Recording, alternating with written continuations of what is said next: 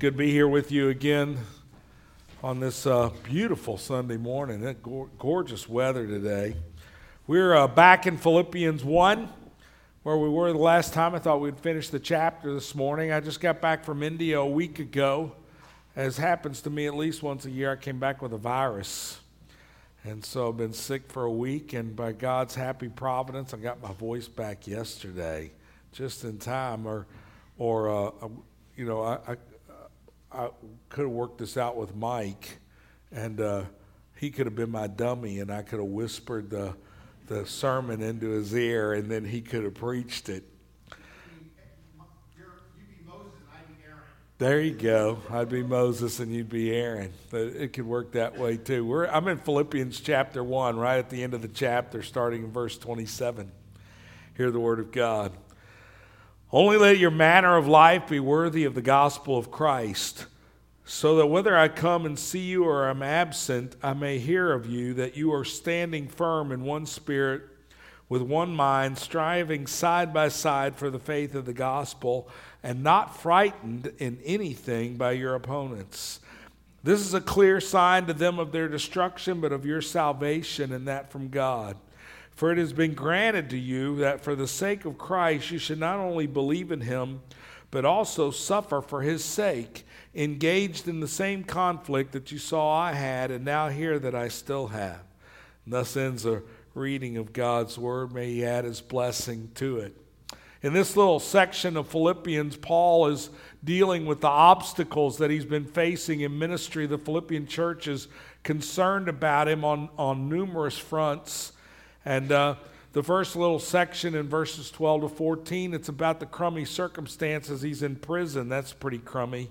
And then in verses 15 to 18, it's about troublemakers in the church. And we talked a little bit about that in the past, about troublemakers in the church. And then verses 19 to 26, it's about the uncertainty of his future. He doesn't know even tomorrow whether he's going to live or die, and he wants to honor Christ in life and death. And in this little section, it's about the fear of opposition and hardship and how to deal with that fear. And Paul's solution for fear and hardship is to strive and to stand firm. Now, when I say the word strive, or when we were just reading that together, what do you think of as striving? Is it hard work? Is it pushing a car down the street that doesn't run? You know, that's somebody that'd be striving hard, wouldn't they? And we just saw a bunch of football yesterday, and many of you did. And so the linemen are always striving really hard to push each other out of the way. Well, what does it look like to stand firm? What's the first thing, the visual image that you get in your mind? To me, it's always a giant standing in the face of a cyclone, a huge wind, with his hands on his hips, standing firm against a wind that wants to blow everything down and can't blow him down. And so that's what Paul tells us to be like, is to strive and to stand firm. But the key here is that the source of our striving and standing firm is not the fact that we're giants. It's not our own strength. It's the power of the gospel. And so I want to show you that this morning in three different ways. The first is what I've called worthy conduct, or Paul says live in a manner or a conduct. Let your conduct be worthy of the gospel. So that's the first thing I wanted to look at, is worthy conduct. The late Speaker of the House, Tip O'Neill, back in the 80s, he was Speaker. He was famous for saying all politics is local. And nowhere was that more true than in the Roman Empire. Even though the empire's expanse surrounded the whole Mediterranean Sea, citizenship at the local level was still very important. And every little city had its own customs and manners and culture. And so much so that the Greek word for conduct, conducting yourself, for behavior, comes from the same word as city. The idea is that your conduct reflects on your city and your sense of community and belonging to that city affected your conduct. And so Paul takes that cultural reality of conduct in city and he writes it into our passage. And so what he's saying is that there are customs and manners that are integral to the gospel and central to belonging to the city of God's grace, which is the church of the Lord Jesus Christ. And so because our citizenship is in heaven, he's telling us that we're supposed to live a certain way. So Paul says, live a worthy life, worthy of the city of God, worthy of the gospel itself. Now, what the average Christian thinks about, the average churchgoer, when they hear the preacher say, live a worthy life, the first thought usually goes to some moral issue, some referendum, some idea about ethics and morality. And that's okay, because character and morality matter in the kingdom, but the gospel is not licentious. But what's missing most in a perverse and an immoral culture is not ethics. What's missing most is love. Ethics are always a reflection of your love. And I think you can see that so easily in our culture on social media. We're missing the core element of love in our culture. And sacrificial love, you see, is the heart of the gospel. It's the heart of living a worthy life for the gospel's sake. Jesus says they'll know you're my disciples by your love for one another. So Paul says a similar thing to the Ephesians that he says to the Philippians. He says in Ephesians 4, he says, I therefore, a prisoner for the Lord, urge you to walk in a manner worthy of the calling of which you've been called. And then he goes on to describe it. He says, with all humility and gentleness, with patience, bearing with one another in love, eager to maintain the unity of the Spirit in the bond of peace. The Spirit establishes unity in the body of Christ. It's up to the church to maintain that unity and to strive together to maintain it. And when you compare that back to the Philippians, Paul says to the Philippians that in the grand scheme of things, it doesn't matter what happens to him, whether they see him again or not. What matters is how these people live. So he says, live a worthy gospel life, standing firm together in one spirit, striving together as one person for the faith of the gospel without being afraid of opposition. And the worthy life is focused on brotherly love and unity. And this is the culmination of everything Paul has been saying since verse 12. He says, I'm in chains, but I have joy because it's for the advancement of the gospel. He says there's troublemakers even in the church who are out to hurt me, but I rejoice when Christ is preached and the kingdom advances. He says I'm faced with uncertainty about the future and whether it will bring life or death, but it doesn't matter because either way, Christ will be exalted. So now he says to the Philippians, you face all the same hurdles, all the same obstacles, all the same struggles that I do. And what matters is whether the gospel advances, and how it advances is by living rightly. And the worthy gospel life is about humility, about humble unity, about bearing with one another in love, striving together in the face of opposition, standing firm in one spirit. You know, there's countries in the world, in the United Nations either, and countries that have totalitarian dictatorships. And in those countries, the good of the individual is swallowed up by the good of the community. What matters is the community, and if necessary, the individual will be sacrificed for the good of the whole. And you can see that clearly in communist countries and Islamofascist countries. On the other hand, in the West, like America, the good is usually defined by the individual. We see that even in the church. We're often reminded that the rights of the individual are not to be trampled by the rights of the majority. And the latest issue that in the headlines is transgender bathrooms and kids and who has a right in those bathrooms. And the reality is, in our culture, if necessary, we will sacrifice the good of the whole for the sake of the one. That's how we're wired. Now, which one of those philosophies is biblical? Well, the answer is neither. Neither is biblical. You see, in the city of God, in the church, in the church of Jesus, what's good for the individual is always good for the community. And what's good for the community is always good for the individual. The two always serve each other, and they're intermeshed together. Therefore, we love our neighbor. How? As ourselves. And that serves to instruct us about what's good. You see, if it's good for my poor brother or my poor sister to eat, then it must be good for me to give them food. You see how that works? That's why Jesus says it's better to give than to receive. If it's good for men and women in a congregation to get together and pray, then it must be for the benefit of our leaders to gather these folks and lead them in prayer, and then it would be good for you to go as well. Do you get how this works together? What's good for the one is good for the whole. What's good for the whole is good for the one. If it's good for me to personally seek God and to study His Word and to pray and to grow spiritually, then the purpose of that growth must always have some community good in the kingdom. That's how it works. My growth never happens just for me. It's always for me and for the body of Christ, and that's true for all of us. And this is so central to the city of God that the Bible says, if you don't love your brother, well, then you don't love God. That's the testing ground.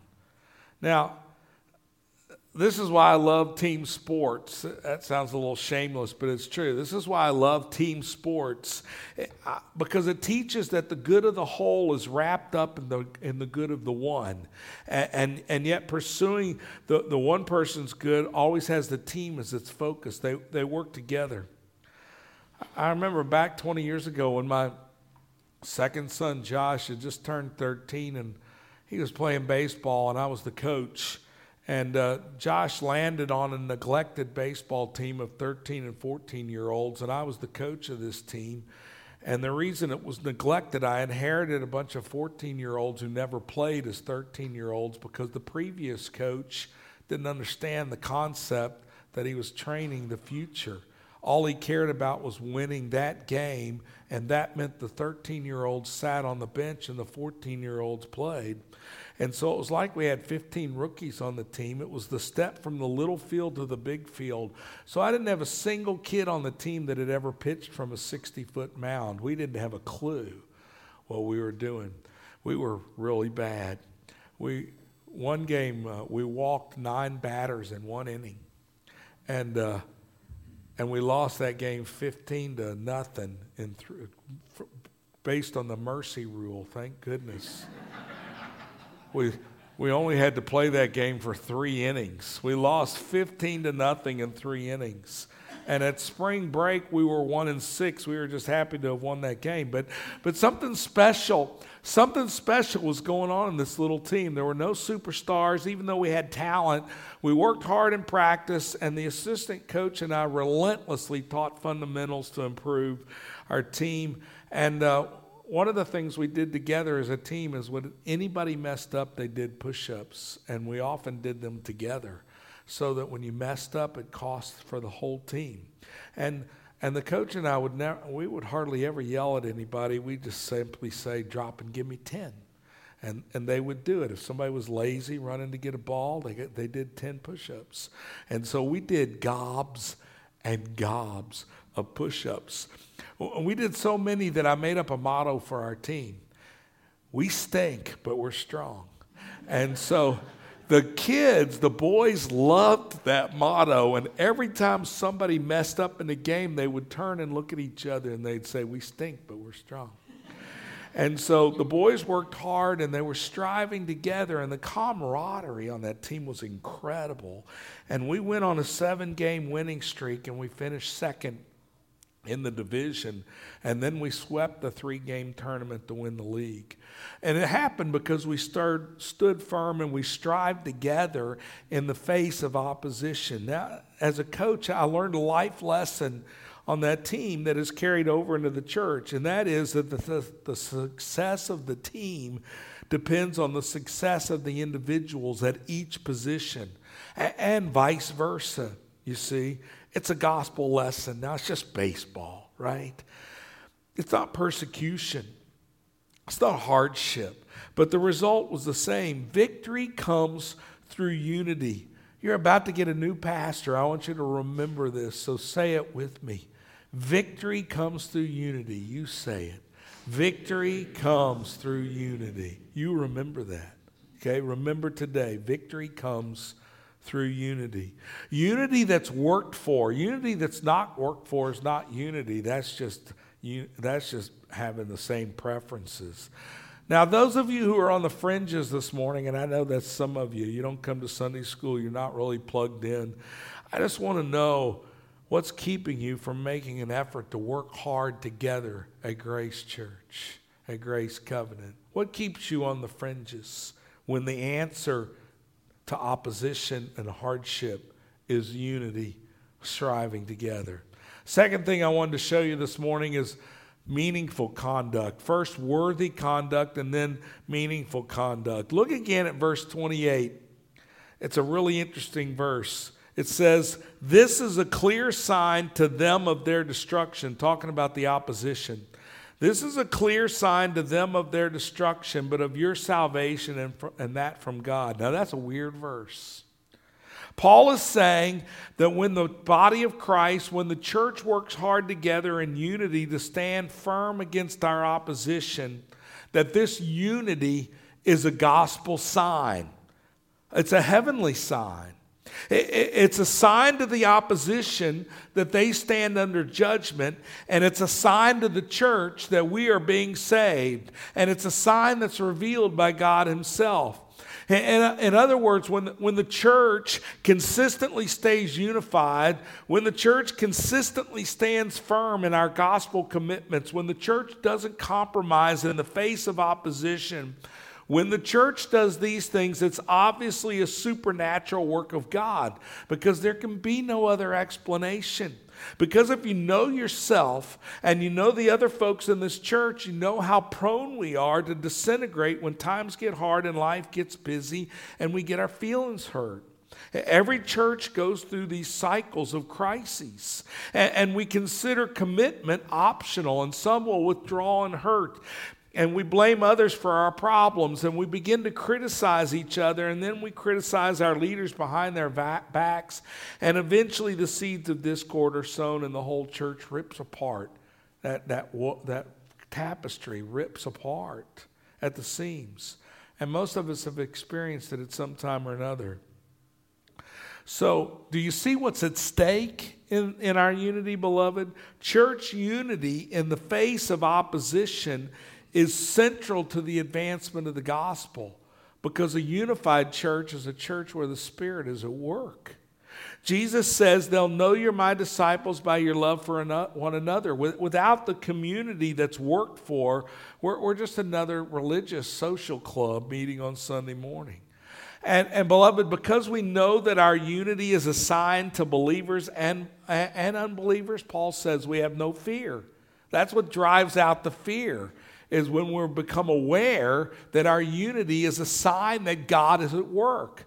Not the lack of opposition, not the lack of hurdles or obstacles, but when unity comes in the midst of those hurdles and opposition, that's when we know that God is at work. And therefore, our fear gets driven out. Whatever hardships we face, we work through together. No fear. Whatever opposition, cultural or otherwise, we work through together. No fear. And so you see the problem when you're on the fringe, when you stand on the sidelines of the church and you don't get involved, you miss this outstanding benefit of the kingdom of facing fears together. And it's really lonely out there. So Paul tells the Philippians that standing firm together in the face of similar struggles will serve to advance the gospel. Now, how incredible is that? That being unified in the Spirit advances the gospel. Their unity is a sign of grace to encourage other believers. And then it's a sign of judgment to those who ignore God, because Spirit-driven unity is confirmation that God is at work in His people, because there's no other explanation. God is here. And unity gives a whole new perspective then to the promise of Romans 8:28, where Paul says we know that God for those who God loves, all things work together for good for those who are called according to His purpose. Now, what does it mean? What does it mean then for that God to be working for our good? It gives a new twist to it. Considering Paul is in chains, facing death, the definition of good has a gospel twist. The good that God is promising is what's good for the advancement of the gospel. In other words, God's promise to work for our good is always in the context of the eternal consequences of the kingdom and God's church. So God's not promising us a better job, though we might want one. Nor is He promising us more money, though it might make things easier. Nor is He promising easier parenting, though we wish that were all true. He's promising something better.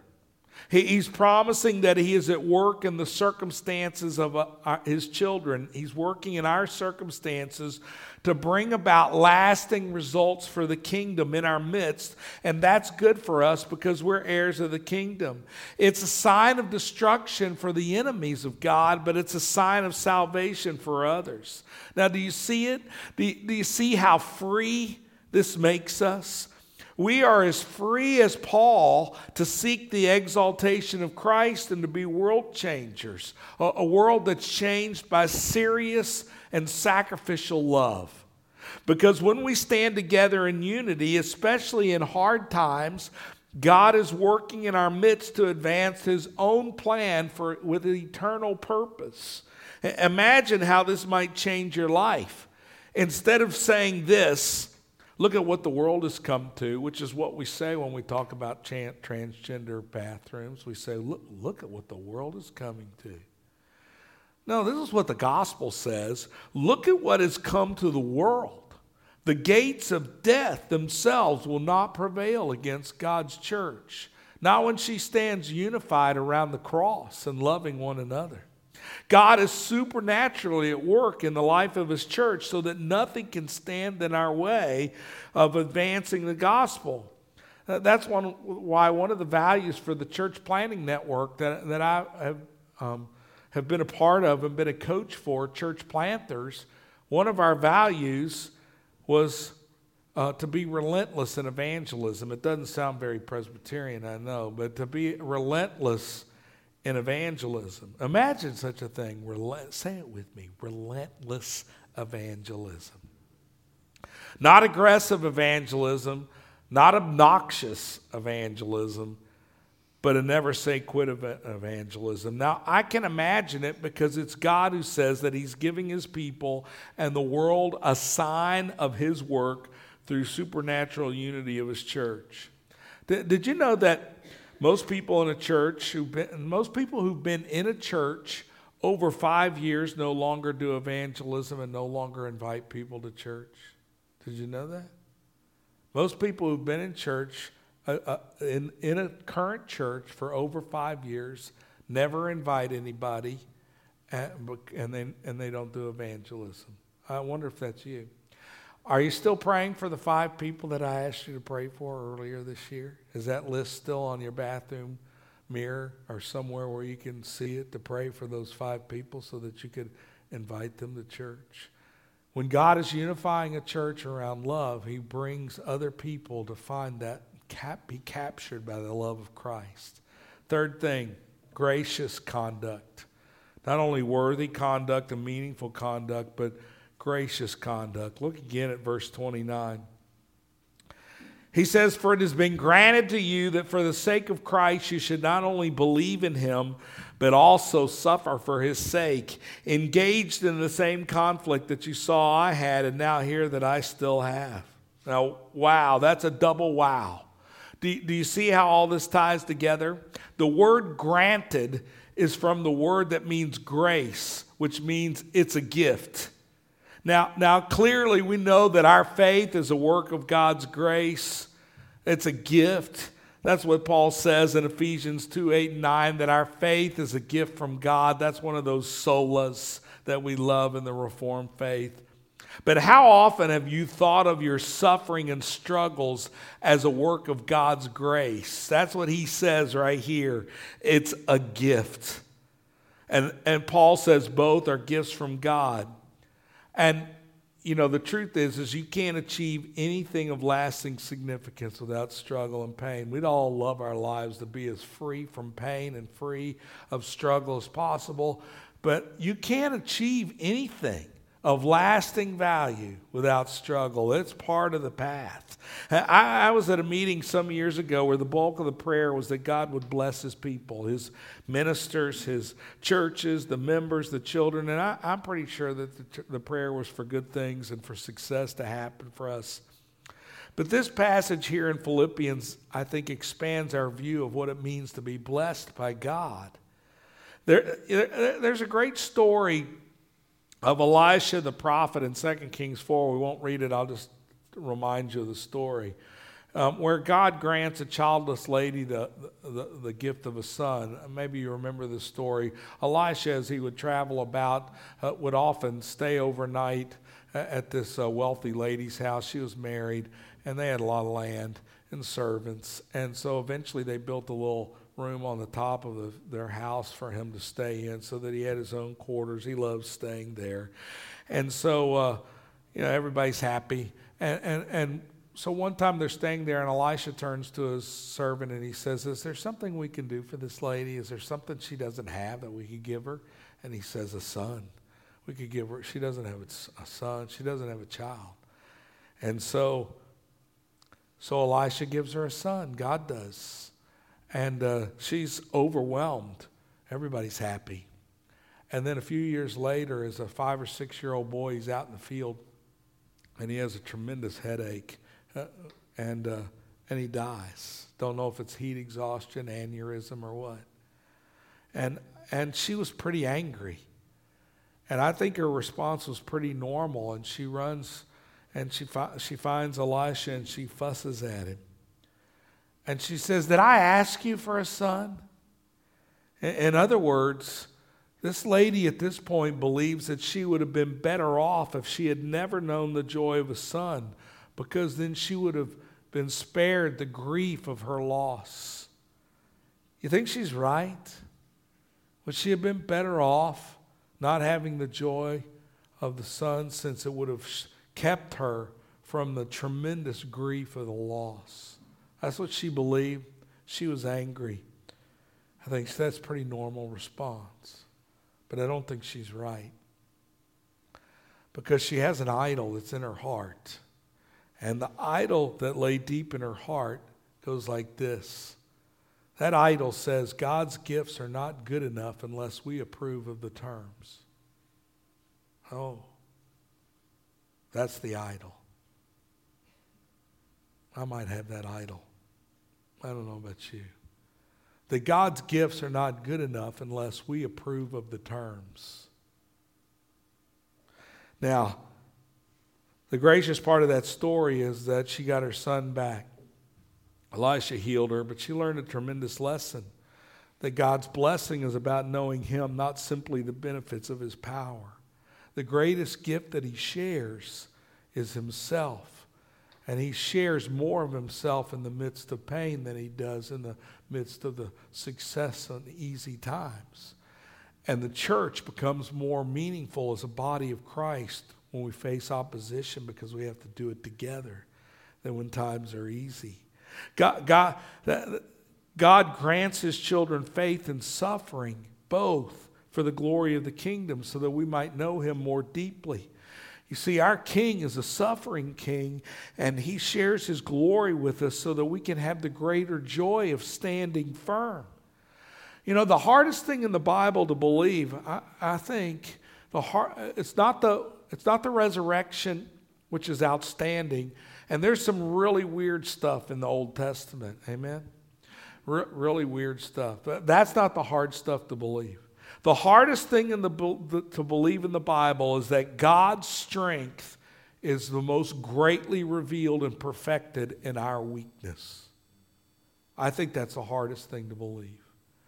That at the same time that I'm supposed to run as hard and fast as I can, but I'm really just a baby, a toddler at this.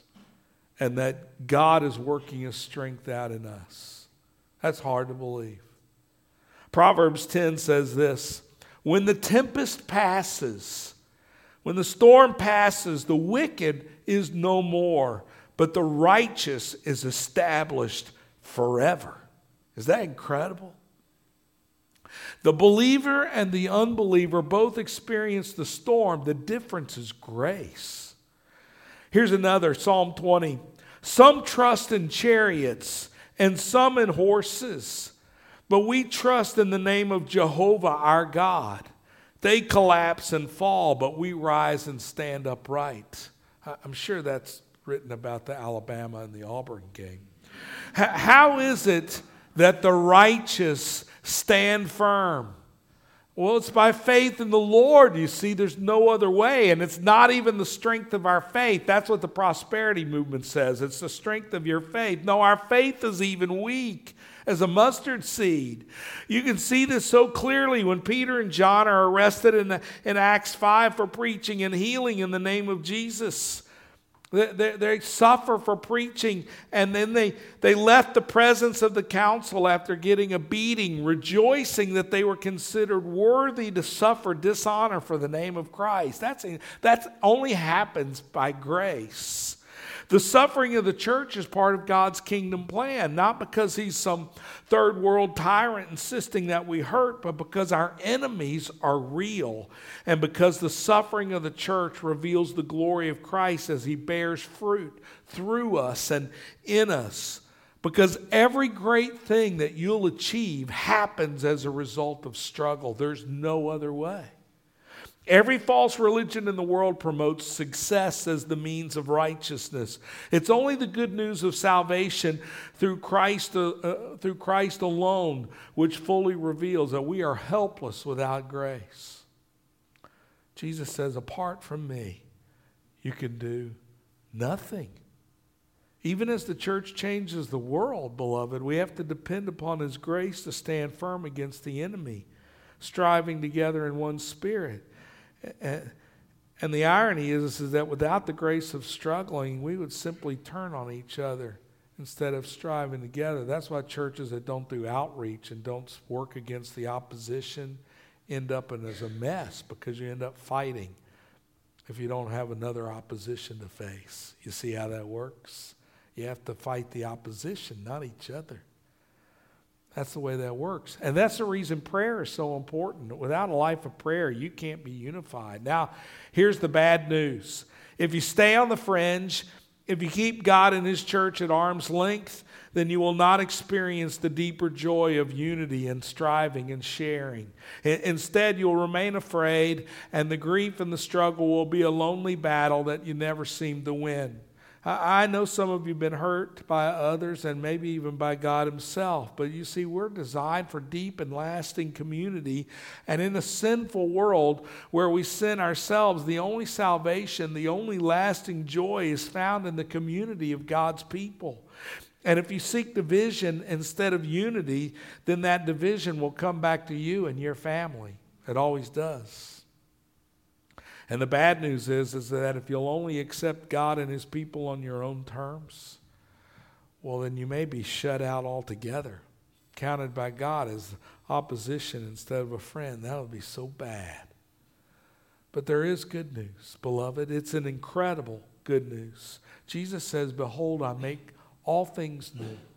The good news of the gospel is that Jesus died on a cross for your sins, even the sin of trying to set the terms, even the sin of not standing firm together, even the sin of not striving together in one spirit. He paid for all those sins. And He rose from the dead to give us new life, to cast out the fear of opposition and suffering so that you can live in complete joy for the sake of Christ. Jesus did all that for us. And so I invite you this morning to put your hopes and dreams once again and your trust in the Lord Jesus. Embrace the struggle and strive together. He will never let you down. You know, Jesus said that the wicked hate him, so they'll hate us as well. That's how it works. That's especially true of the religious enemies of the cross. But you see, their hatred for us reveals the glory of God in us. Because you see, there's only one reason that anyone would ever hate a unified church that's filled with love. Can you imagine somebody hating a church where there's lots of love? Where everyone is welcome and everyone is gathered like chicks to a hen? Why would anybody ever hate that church? Well, it would only be if they hate Jesus, because Jesus would be at work in that church. So the apostles rejoiced that they were considered worthy of being hated for loving Christ. It's an honor to be identified with him.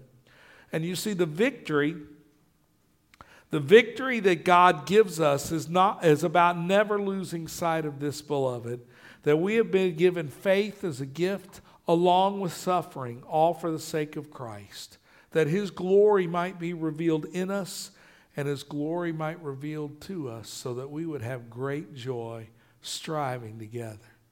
And that, my friends, is the glorious grace of the gospel. Let's stand for prayer.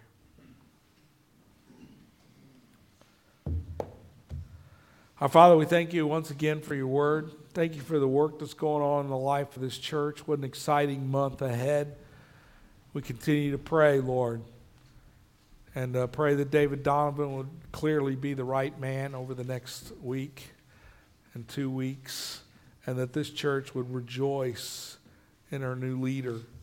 Father, striving together in unity. Would you grant unity here in a way that this church has maybe never even seen, Lord?